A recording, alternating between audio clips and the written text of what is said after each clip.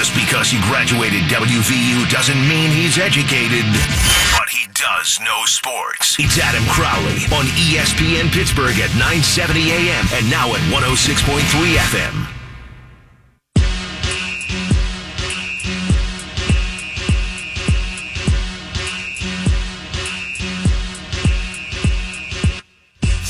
One straight up on a Thursday. I am Wesley Euler in for Adam Crowley. Tom Offerman behind the glass. Brian LaMartina in the studio with me. You on the phone lines. 412-922-2874 is how you get involved. Heavy Penguins hour coming up at you, pardon me. If you want to call in, if you want to get on, now is the time to do it. We will take your Penguins calls in this hour. All your thoughts on Jim Rutherford, the Sherry and Hunwick trade, the rumored signings of Jack Johnson and Chris Kunitz, and anything you'd like to see the Penguins do in free agency. It's all on the table here as we roll into the 5 o'clock hour. Congratulations to Brian. He was our fourth caller. He wins the pair of tickets to the All-Star Craft Beer, Wine, and Cocktail Festival at PNC Park. That is on Saturday, August 11th. You can get more info at espnpgh.com. Before we get back into some of this Penguin stuff, however, Tom, who again is still wearing his shirt, I had to call him Tom Offerman on air because I couldn't call him Shirtless Tom because that'd be lying to our audience, and the number one transparency. Dang it! The number one virtue of the Adam Crowley Show is transparency. We got your back, man. I'll go now. I'll leave. It's a hard sentence. I switched the "your mom listens and you should too" to "your sister's a big fan and you should be too." I had that one. No, I should have nailed it. That's why I got Tom and Brian here along with me. Before we jump into the hockey stuff, as I was saying, when Tom relayed down the line that Brian was the winner, and it was Brian with a Y, I have a Brian with an I sitting in the studio with me, and I have been waiting for this moment my whole life. Yeah. Because I have been told, and for listeners of the Lebitard show, this is something that Greg Cody says quite often, that the I community and the IE community, when it comes to name spelling, looks down upon the Y community in terms of how they... So Brian's with I's look down upon Brian's with Y's. Mr. LaMontina. Wes, they just spell it wrong. That's the problem. It's just spelled wrong. And I've got facts to back this up. It is a fact. It's a scientific fact that people who have their name Brian spelled with an I have smarter parents. It's a fact. Look it up. Science. Somewhere in a journal or something. It's good stuff. I know we have Katie here, correct? She is not here. Well, she's in the field. Yeah. Is she Katie or Katy? It's IE. Yeah. Nice. So she would be in on it. There's a lot of different examples of the IE versus Y possibilities, and I've always found the people with Y don't really care. And people with I or IE are passionate about it, that they were the ones with the good parents who really loved them and took care of them and raised them the correct way. You just pointed something out really well. I like the way Katie spells her name, and I never put it together. That it always bugs me when I see Katy. I never put the Y and the E together in comparison to the Brian Y and E. Oh man, open my world. Katie spells her name right. I spell my name right. Brian, I'm sure you're a nice guy who won the tickets there, and we hope you have a great time. But dude, you just spell your name wrong. You know what just hit me like a Mack truck? You know who's part of the Y community? The guy who normally sits in this chair. Yeah. If you want to be technical about it, what's his last name? What letter does it end with? It does end with that. Yeah. It could be IE instead. See, that would mess with his whole... Crowley. Crowley. That would mess with his image as a true Irishman, because with the Irish version, you got to spell it EY, I think. I'll give him a pass on his last name, as long as he doesn't have, Adam with, an N after the M. Something weird like that. Like a dam. A group that can get as passionate as the I community is the Jim Rutherford can do no wrong community. And, gentlemen, we need to preface this all first before we get into this. I love Jim Rutherford. I wish he was my grandpa. As Jesse alluded to when we had him on earlier, I don't know if you could pick a better GM for the Penguins right now. All of this is true. One thing that I have loved since he's been here about Jim Rutherford is he's always admitted he would love the Crowley Show because he's transparent as glass. He always admits, and not only admits, addresses it when he knows that he made a mistake. We've seen this happen a few times, right? We Saw it with Hunwick, just now basically not giving away, it was part of a salary dump. But let's be real, that Sherry being attached to that was to get Hunwick off the books. He did it with Antti Niemi. He did it with Ryan Reeves. He's admitted in the past that it hasn't been a good deal. That wasn't a good contract. Maybe I would do things a little bit differently if I could go back in. I love that about Jim Rutherford. And like I said, he doesn't just admit when he makes mistakes. He instantly tries to ratify what he thinks is not correct or needs to be improved. A lot of general managers, there's one in this city, a lot of front offices, a lot of general managers, especially I feel like hockey and baseball are the two sports where it's very prevalent. They make a mistake. They sign a guy that they realize the contract may be too much. They make a trade for a player and they realize that this guy doesn't really fit the team. Instead of rectifying that, addressing it, admitting your not flaws, but going forward with a new plan, a lot of GMs are too prideful and they'll just dig their heels in. They'll refuse to admit that they did anything wrong, and to make it even worse, a lot of times they'll double down. They'll go out and do something dumber in hopes that it will produce a miraculous result. You've seen this lately a ton. I'm talking a ton from the Montreal Canadiens. It all started with the PK Subban for the Shea Weber trade, which was the wrong move, both in terms of a PR aspect and just the X's and O's of how good your hockey team is. That was the first example I think you saw of it with them, and it's snowballed ever since then. I love that Jim Rutherford, I can say, has never in his 4 years here in Pittsburgh, three and a half years, has never tried to fit a square peg into a round hole. If it's not working, he knows it's not working, and he addresses it. But what concerns me, and here come all the angry tweets and the angry phone calls, and you can tweet me, by the way, I haven't said this yet, at Wes Euler WVU, if you've got some opinions you want to get on and you don't want to call. That's UHLER is how you spell my last name. Wes Euler WVU is my Twitter handle. Hockey is becoming more and more of a young man's game. It's becoming more and more of a speed, skill, finesse game as opposed to the heavy hockey that we saw teams like the Boston Bruins and the LA Kings have success with recently, not a long time ago. The Penguins were the trailblazers. They were the trendsetters in that department. They brought up guys, when they brought up Rust and Sherry and a lot of young players, they were built on playing North-South hockey and using their speed and skill to just be better than you, not trying to physically beat you down, if you will. They kind of set the trend with that. They won 2 back-to-back Stanley Cups. You saw the Washington Capitals, while they still had guys like Tom Wilson and Brooks Orpik, and I guess maybe you even could put Devontae Smith-Pelly in there as a guy who plays heavy hockey. You saw the Capitals get younger, get smaller, get speedier, and get more skilled with their roster this year, and you saw the results, obviously. There were a lot of other things that played into that. The defense was much better. Braden Holtby was much better. But that was obviously a huge part of it. With hockey becoming more and more of a young man's game, more of a skating game, more of a speed game, a skill game, the Penguins seem like they've been ahead of the curve on this over the past couple years. But some of these things that are being talked about now, it's like they're paddling upstream. It's like they're rowing against the current that they created. I don't understand Jack Johnson. Listen, we'll get into more of that because that's a whole conversation. Chris Kunitz, some of these veteran guys that they're rumored to bring in, like we talked about with Jesse, if they really are just depth guys, fourth-line guys, third-pairing defensemen, maybe they're even scratched for a handful of games because some of the younger guys end up fulfilling that potential. It's concerning because it's not the way that the NHL is trending. It's not the way the Penguins have been playing hockey the past couple years. And it's a return to older guys, more experienced guys, a defenseman like Jack Johnson who's more physical. And again, it's hard for me to sit here and bash Kunitz. I just know that at some point he's going to end up back up on Sid's line instead of a Zach Aston Reese or a Daniel Sprong or somebody young with speed who can skate with Sid.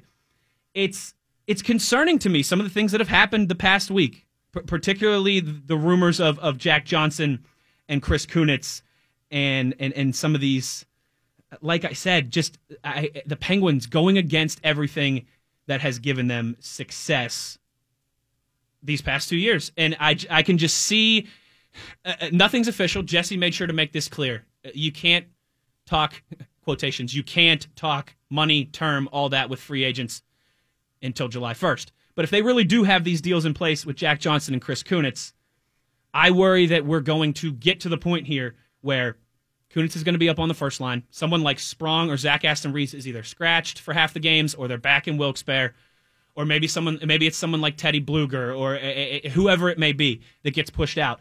And then you're going to have Jack Johnson playing more minutes than someone like Olli Maatta. And I know a lot of people in this town are down on Olli Maatta. He is entering that same stage of his career development right now that you saw Brian Dumoulin go through 2 years ago. And you saw where Brian Dumoulin's game went from age 24 to age 26, and that is the point that Maatta is entering right now. It's almost like they say with a quarterback in the NFL, his second year is the most important. You want to see that development from first to second year. For a defenseman, when you want to see them grow is in that 24, 26 age range. It's a later development curve than forwards. It's just a harder position to play in the NHL. Olli Maatta played a full season last year, completely healthy. He's going to have a full off season. I worry that Jack Johnson, Chris Kunitz, more so than these guys just not being good, is that they're going to come in and they're going to take playing time away from young guys, from better players who need the development curve, because it's going to be more comfortable for Sid to put him with Chris Kunitz. It's going to be Sully will trust Jack Johnson's willingness to be a little more defensive-minded than Olli Maatta, things of that nature. And we'll find ourselves kind of having some of these conversations throughout the year about how the Penguins are taking steps back. That is all on the table. We'll get into some specifics, more on Jack Johnson specifically. We will talk about the Penguins goalie situation as well. And you know we're going to have fun in this hour. We got to talk a little sports entertainment moment that happened here in Pittsburgh 20 years ago that I would say, and you could absolutely argue, is maybe the most iconic moment in sports entertainment history. That is all on the table as we roll along here in the 5 o'clock hour. If you want to get involved, one more time, that phone number, 412-922-2874. I'm Wesley Euler filling in for Adam. This is The Crowley Show. This is The Adam Crowley Show. I mean, I cannot believe the kind of nonsense that I am hearing right now. On ESPN Pittsburgh, 970 AM and 106.3 FM.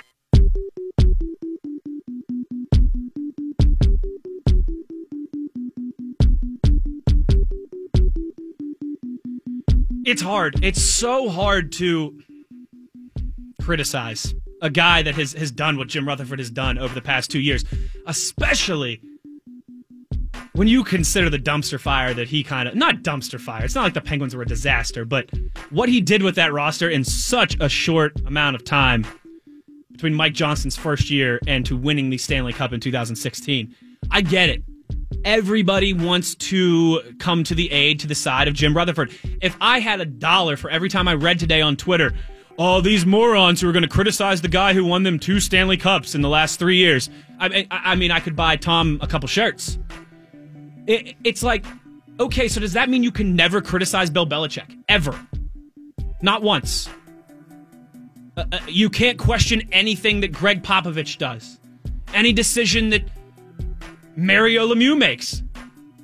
It's a dangerous, slippery slope, and we talk about how this sometimes sports mirror politics. We're seeing the same thing in politics right now, where it's you have to listen to this person, you have to trust this person no matter what, and you can never question anything.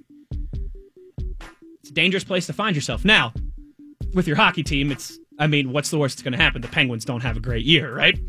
But it's frustrating. It's frustrating when you get on Twitter and you see not just mouthpiece random blowhards, you see people who are legit hockey people that are, how could you criticize anything Jim Rutherford's doing? And it's the other way to me. How could you not criticize? Guys, it's been over 24 hours, and I'm still not over the fact 5 years for Jack Johnson. Again, this is all hyperbole, right? As Jesse mentioned, if the Carolina Hurricanes, the Florida Panthers, the Phoenix Coyotes, the Arizona Coyotes come to Jack Johnson and say, hey, we'll pay you $10 million a year, whatever handshake, wink-wink agreement he had with the Penguins isn't going to matter anyways. He's going to sign with that team. But it seems pretty likely that Jack Johnson is going to sign a 5-year deal in the neighborhood of $16 million with the Penguins on July 1st. Guys, it's been over 24 hours, and I'm still not over it. if it was a 1 year, 2 year, $1 million, $2 million a year, show and prove to me type deal, I would be like the complete opposite. I'd be gung-ho because Jack Johnson has some pedigree. But last year, he couldn't crack the lineup of the Columbus Blue Jackets, and they have a good blue line.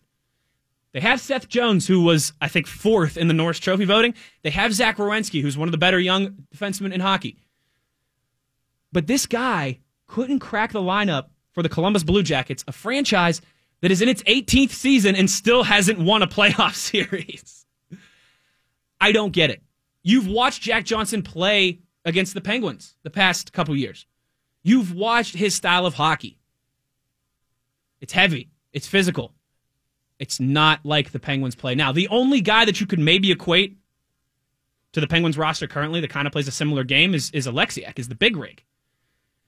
But even he has more skating and more skill and more ability than Jack Johnson. And I didn't even bring that up. We were talking about all the guys who could potentially be pushed down the depth chart, who could have their playing time cut down. Mata is the big one in terms of Jack Johnson that I'm concerned about. But where does this leave Alexiak as well? He was a great find for them last year. He's a guy that they're probably going to be able to get on the cheap, $1.5, $2 million deal. It's just a lot of questions. And this is all on the back of, we can all admit, I don't care if Tom is Jim Rutherford's grandson, we can all admit he didn't have a great offseason last offseason. He's admitted that. Look what he's done. All the moves he made last offseason, those guys are gone. Ryan Reeves is gone. Antti Niemi's gone. Matt Hunwick's gone. All 3 guys that he brought in last offseason, 2 of them were gone before the year even ended. And one, Hunwick, what did he play, a dozen games for the Penguins during the regular? A little more than that, but I think he played 1 playoff game, and down the stretch, he didn't play at all. It's concerning. I said it in the first segment when I was introing it. The Penguins are the only professional sports team in the world that I live and die with. WVU's like that for me, but they're not a professional sports team. I don't have the same expectations of WVU as I do the Penguins. It's concerning. You've got 2 or 3 more years here, realistically, and where are they going? Yeah, and here's how it goes with GMs. Like as the fans, as we're maybe a little closer to the whole thing, but as general fans, you look at the minutia and you're like, oh, okay, he signed this guy. There's other factors involved. And I always like to give these guys the benefit of the doubt. Whether it's a Neil Huntington, I got to give him the benefit of the doubt because there's a guy above him who's a jackass who's writing the paychecks. So you got to look at it within that bubble. And the same thing with Rutherford. He's up against cap space. There's a lot of minutia. He's coming off and not three-peating. He's got to make some moves. He sees something, Sullivan sees something that they think is worthy of 5 years. I personally don't see it. I'm very skeptical of the whole thing. But I think the real report card that it has to be measured by is at the end of the season, do we have a parade? If we do, then he made the greatest decision in the world. If no one's going to care. Right. And then if he doesn't, then we're in a situation where, that trade was awful. And hindsight always gives you the best value. But these guys are paid to look forward. That's what they do. They're very good at looking forward. And project. Who am I to sit here and say he's an idiot for making this trade? It makes me think, but I can't call him an idiot. And you said, too, if they win the Stanley Cup in the first year, everyone's going to be... It could be even... Jack Johnson could have an okay, mediocre year next year. They could win the Stanley Cup in 2020, and then it'd be like Brooks Orpik, right? We talked about this before the show. It's been hilarious. For 3-4 years, everyone in D.C., Brooks Orpik has been their whipping boy, their GOAT, and I don't mean like greatest of all time GOAT. I mean their scapegoat. To now, they were like devastated that they bought him out. Yeah. And he's like the cult hero of he's doing water angels in the water fountain with Ovechkin and Oshie. So that you could have something like that happen too, where it might not look good who knows? Yeah, the cup buzz will do a lot. Once you got that cup buzz, all things can be cured. One thing you touched on there, you mentioned Sullivan and Rutherford. And this is interesting to me because I go back and forth sometimes on whose team it really is. Who is really the one that's saying, is it Jim's roster and Mike's coaching? Or is Mike involved with a heavy say in the roster decisions too? And I think it's pretty clear he does, because the only reason that the Penguins were kicking the tires, considering rumored to be trading Phil Kessel, is because Sullivan. I talked with you a little while ago. if you listen to Rutherford's comments when he went out and traded for Kessel, I mean, it's like he handpicked the perfect guy to marry his daughter. Like, this was my number one target. He scores goals. He's exactly what this team needs. He can skate. He's durable. He doesn't miss game. To now, it's like, oh, Phil's not the best teammate. Maybe he doesn't buy in and do all the things we want him to. Maybe it's the same with this Jack Johnson stuff. Mm-hmm. Whose team, whose roster is it really? That also concerns me because you see a lot of times where that works, right? Yeah. I just mentioned some names, Bill Belichick and Greg Popovich. They're basically the GMs of their team. They're iconic coaches. But you've also seen situations where that backfires, where the coach tries to get too much of a say in player personnel and he doesn't know what he's talking about. The biggest example to me is Chip Kelly with the Eagles. Oh, yeah. Was a disaster. They gave him all that power, and it was a disaster. He had no idea how to build a roster. It's happening right now with the Spurs with Kawhi and Greg Popovich. There's a huge rift between them. You could even say with Belichick, too. I obviously think, and especially a coach like Sullivan that won 9 straight playoff series here before he ever lost one, I don't have a problem with him having some input, but I think you always tread a dangerous line when a coach has a ton of Belichick, Popovich power, because one, what if it goes south? And two, when it does, it becomes murky. Like in San Antonio, whose fault is it that Kawhi's unhappy? Is it Kawhi's fault? Is it Pop's fault? Is it the GM's fault? In Boston, in New England, you've heard all this stuff all offseason. The Patriots don't have fun. No one enjoys playing there. Da-da-da-da-da-da-da. Is that culture, is that on Belichick? Is that on Robert Kraft? It can create, and talk about tensions. Look at all the stuff that was in the news with the Patriots. All these reports of them not liking each other and Belichick going over, or Brady going over Belichick's head to get Garoppolo. All that stuff.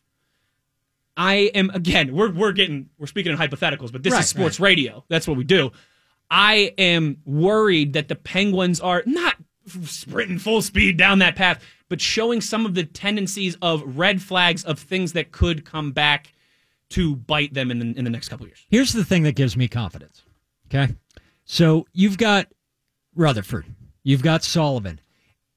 It's a formula that works. To your point about who's got control, I think in any good relationship between a GM and a coach, there's got to be some give and take. And I think these guys have it. And it even goes a level further, because when Sullivan came in, one of his big points was to get with Sid, hang out with Sid, become his friend, and take his advice and ponder it.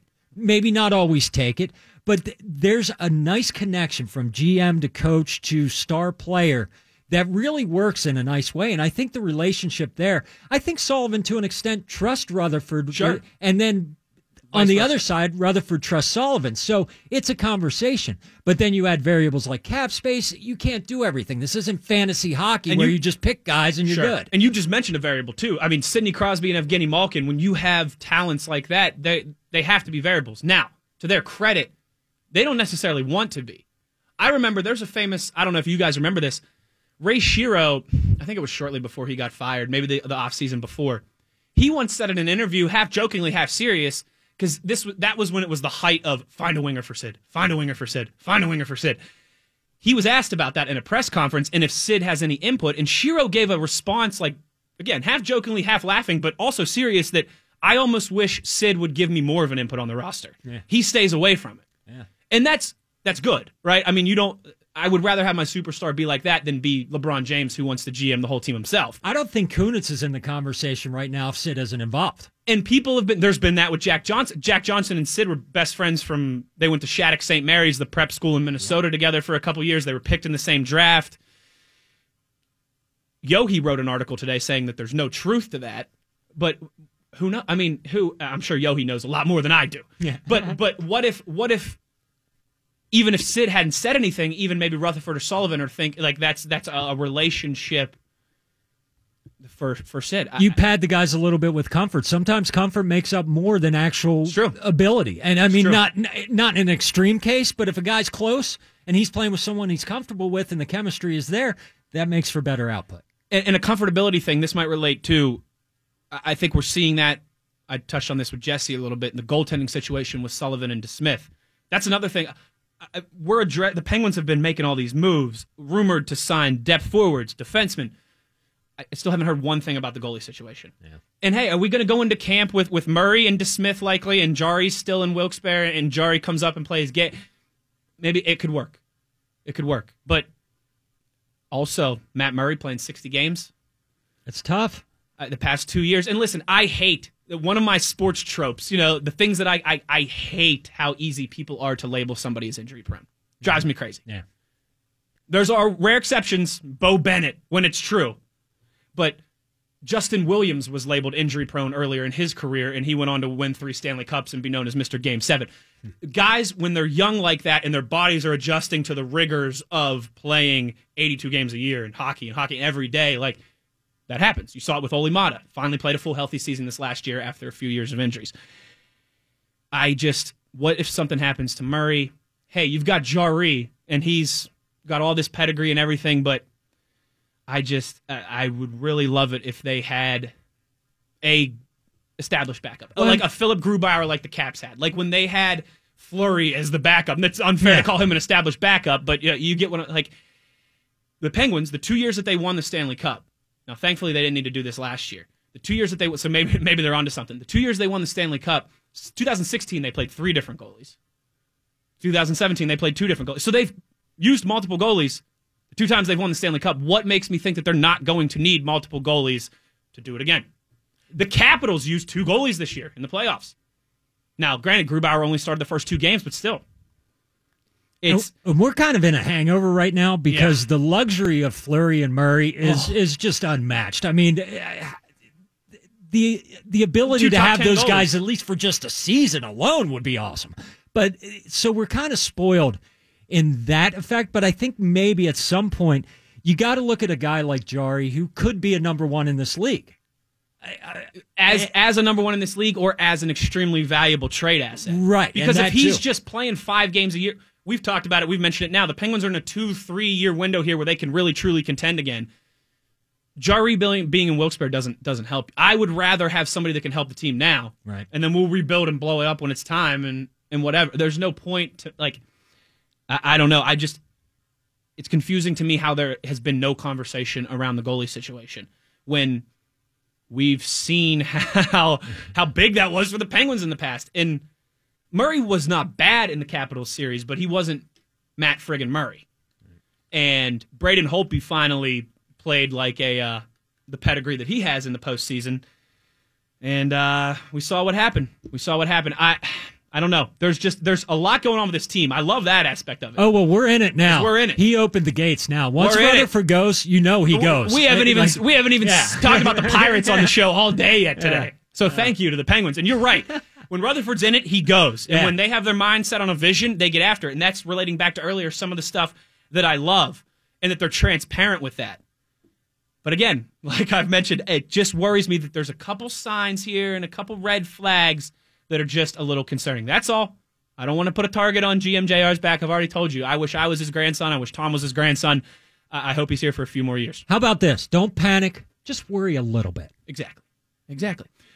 Coming back, we are going to talk about one of the most iconic moments in sports and entertainment history that happened 20 years ago today at my favorite sports facility ever. Rest in peace, the Igloo. Keep it right here with us. If you want to get involved, 412-922-2874 is the number to do so. I am Wesley Euler, filling in for Adam. This is The Crowley Show. The Adam Crowley Show. Oh, he went to the bottom! I give up, man. If you're not going to be honest about it, I give. John, Thanks my nipple looks like my cat, like my cat's nipple. Adam Crowley on ESPN Pittsburgh. Undertaker fighting back. He's fighting back. They're on a bonus, folks, and I don't like it a damn bit. Oh, my God.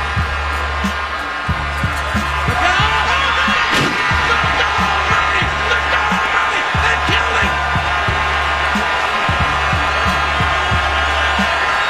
Oh, my God. That's not a spy witness. He is broken in half. 20 years ago today, I would argue the most iconic moment in sports entertainment history. Everybody knows, oh, by God, he killed him!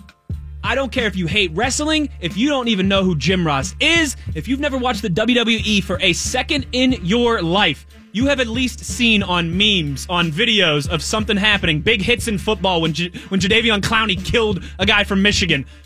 Oh, by God, he killed him! It happened 20 years ago today, right here at what was at the time called the Civic Arena. Man, do I miss that place. And guys, I had no idea that happened in Pittsburgh until today. No clue. Yeah. No clue. Nice little surprise, though, huh? Yeah. Like, we own that. We own that. Yeah, that's ours. Especially in a building that doesn't exist anymore. It's almost like it puts it even more into lore and, history. 20 years ago today, The Undertaker threw Mankind off a steel cage at the Igloo, and Jim Ross, with one of the most iconic calls of all time in any sport. And listen, none of us here are like huge wrestling guys, but this is an obscure sport moment, if you want to say. Wrestling is not one of the major four sports. It's not soccer, if you want to add soccer as the fifth. It's not even... it's got a bigger, probably, fan base and following than tennis or golf. But in terms of the national conversation, it's not even tennis or golf. Everybody knows that moment. Again, like I said, if you don't even know who Jim Ross is, you couldn't pick The Undertaker out of a crowd. You've heard that call. You've seen that highlight of Mankind going off the... It was a Hell in a Cell? I don't think it was Steel Cage. It was Hell in a Cell. I said Steel Cage earlier. It was Hell in a Cell. Into the announcer's table. By God, I think he killed him. So this raises the question for me. What are some other, and I hope I'm not pissing anybody off when I say obscure sports moments. That's just for lack of a better term. If you guys have one, hit me.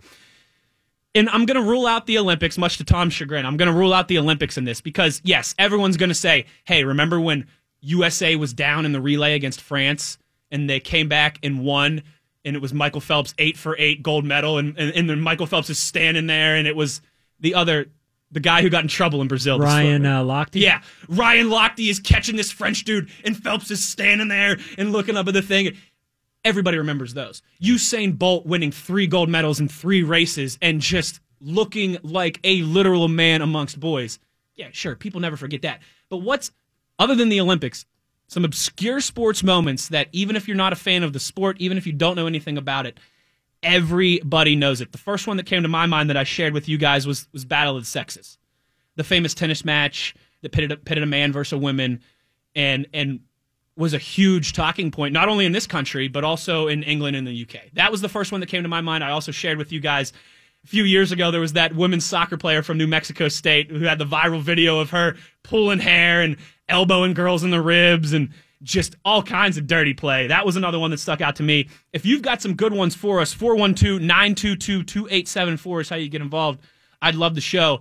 I'd love to have you on the show. But yeah, that's, to me, there is no more. You take out things like the Immaculate Reception. You take out the Miracle on Ice. You take out Willie Mays over-the-shoulder catch. Things like that are obviously all-time iconic moments within the major mainstream sports in this country. Aside from those, the catch that Dwight Clark had in the end zone, Michael Jordan, the flu game or the buzzer beater against the Cavs or the Jazz.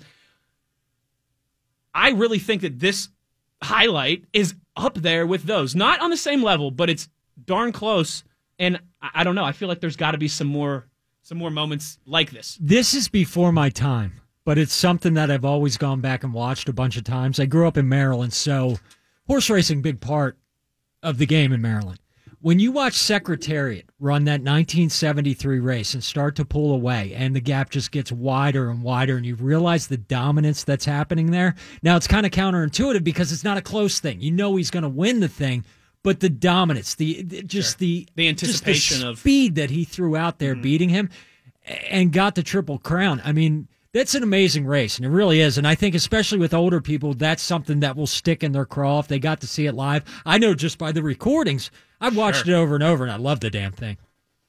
And I think that kind of, we saw some of that, right, recently when we had, not this past year, because we had the Triple Crown winner this year, but we had the first, it was 2 years ago, right? It was, his name's escaping American Pharaoh. American Pharaoh, who now you have to pay, I think about $500,000 just for a couple minutes alone with American Pharaoh. Yep, for a little bit of the Talk juice. about a good gig if you can get it. Yeah, little juice. I remember when he was going for that Triple Crown, young people, my grandpa's age people, that was another one of those people don't give a rip about. Normally they care about the Kentucky Derby, but everyone was gathered around a TV for that. Yeah, it's an exciting sport. I think this is a little cheating because I said no Olympics.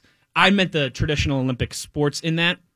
as much as this hates me to say because I hate him, I think he's a fraud, I think he's overrated, TJ Oshie's shootout heroics against Russia would be one of those moments. That was awesome. I remember being up at like 7 a.m. in my dorm in college watching that, and electrifying. Tom, I look back on it, and I'm embarrassed and ashamed at how much I liked TJ Oshie in that moment, because I hate TJ Oshie. He's one of my most hated players in the NHL. I think he's a pretender. I think he's overrated. He had a great playoff. I can't take that away from him. But I've never been a fan of TJ Oshie. But at that point, he was an American hero. Listen, yeah, right? But it's the whole, I'm not a hero. The one's wearing camo. And he said it again after the Capitals won the Stanley Cup. Like, dude, you're trying too hard. Yeah. You're trying to. People who really feel that way, they don't need to say that. Here's another moment for you guys. We've been talking some World Cup's going on.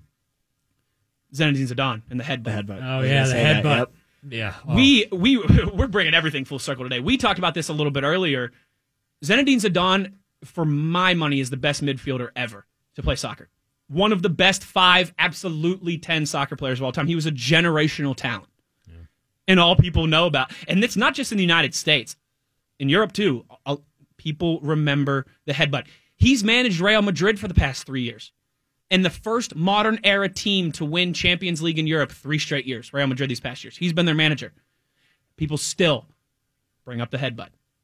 They bring up the headbutt. And I think you kind of see that moment for Mick Foley became kind of his calling card, where it was like, this guy will just take whatever abuse we want to throw at him. Yeah.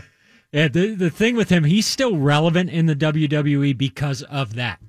Because of that whole run there, that whole thing. I mean, the guy's had the just crap beat out of him. If I could, I want to throw a shout out to his daughter, though. Big fan of her. She's fan. Fortunate looking, you've been telling me. I don't know if I've ever seen.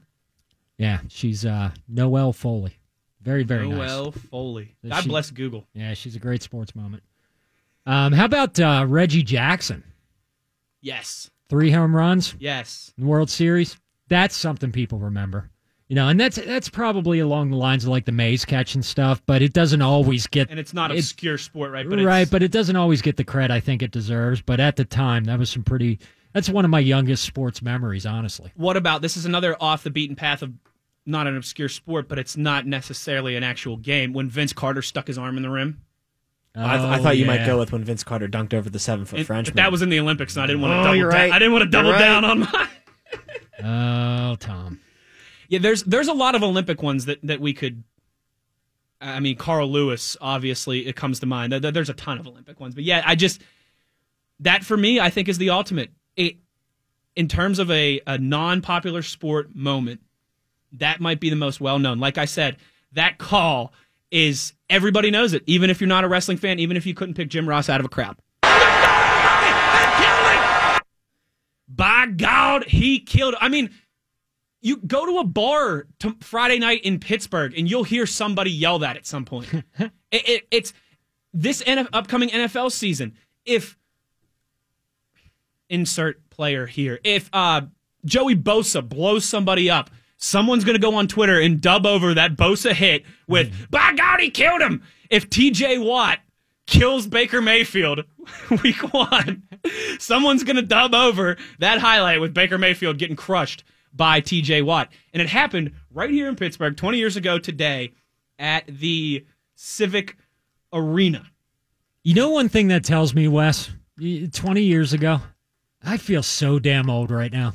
I'm sure you do. I really do. How old will you feel when I tell you that I was like 6 or 7 when that happened? Oh, 7. Shut the It was 20 hell. years ago today. I would have been 7. Shut up, man. I was 4. With your 7 and your 4. So it was King of the Ring was the event. So it was. They don't. Do they do? I don't think King they of do the. It was King Hell in the Cell, King in the Ring. Okay. Yeah, it's kind of a double thing there. Mick Foley, and you know the best part too is that wasn't planned. I read that today. No, it wasn't. It wasn't planned for him to get thrown off the top. And That most was people thought it was completely organic. I mean, because it's wrestling. I mean, of course it is, right? But no, it was not. And I mean, that's the thing. That's the thing about wrestling. Like we've talked about it off the air, and I'm a casual fan of wrestling. I don't take it serious. Yeah, I go in for like a couple weeks at a time. I pull out, and then maybe something might interest me again, and I jump back in. So I'm not always there. I'm not the most diehard fan, but I am a fan of it. And there's a truth to it that these guys really get beat up. I mean, it's a fake sport, but there are real injuries. Maybe worse than football. There are real athletics. Yeah, absolutely. I mean, when in football have you seen a guy 30 feet above a ring have to take a fall? Granted, getting hit sucks, but I'd probably rather get run over by a football player than fall that far. 30 feet off a ladder. Yeah. And another thing, people are, the mat's padded. It's not really that padded. I've been to a couple matches. You can hear it when they hit you get to go walk up and you slap it a little bit, and there's not a lot of give on that thing. And it's all technique that they need to employ to not get hurt. And it's two people working in tandem to make this work without them getting hurt. So things go wrong. I mean, and that's an example of that's some serious carnage happening there. And with everything being unplanned, they're fortunate that it worked out as well as it did. Oh, yeah. Could have been much worse. Well, he can't walk very well these days. It could have been one of the darkest moments in WWE history. Well, instead, we got this. Everything's on the table today, folks. I'd love to have your thoughts on the most iconic moments in obscure sports history and all these things that are going on with the Penguins. 412-922-2874 is the number. Right now, we're going to give away some tickets as well. Let's take caller number 6. Sounds great. Win a pair of tickets to the All-Star Craft Beer, Wine, and Cocktail Festival. It's at PNC Park on Saturday, August 10th. You can get more info at espnpgh.com. Winners must be 21 or older, so don't call my man Tom unless you can legally drink. Or you have a good fake ID. We'll take the 6th caller at 412-922-2874. When we come back, more Penguins, more entertainment. We've got a little bit of our own video game civil war going on here in the ESPN studios today. We'll get to all of that in the 6 o'clock hour. I am Wesley Euler, filling in for Adam. This is The Crowley Show.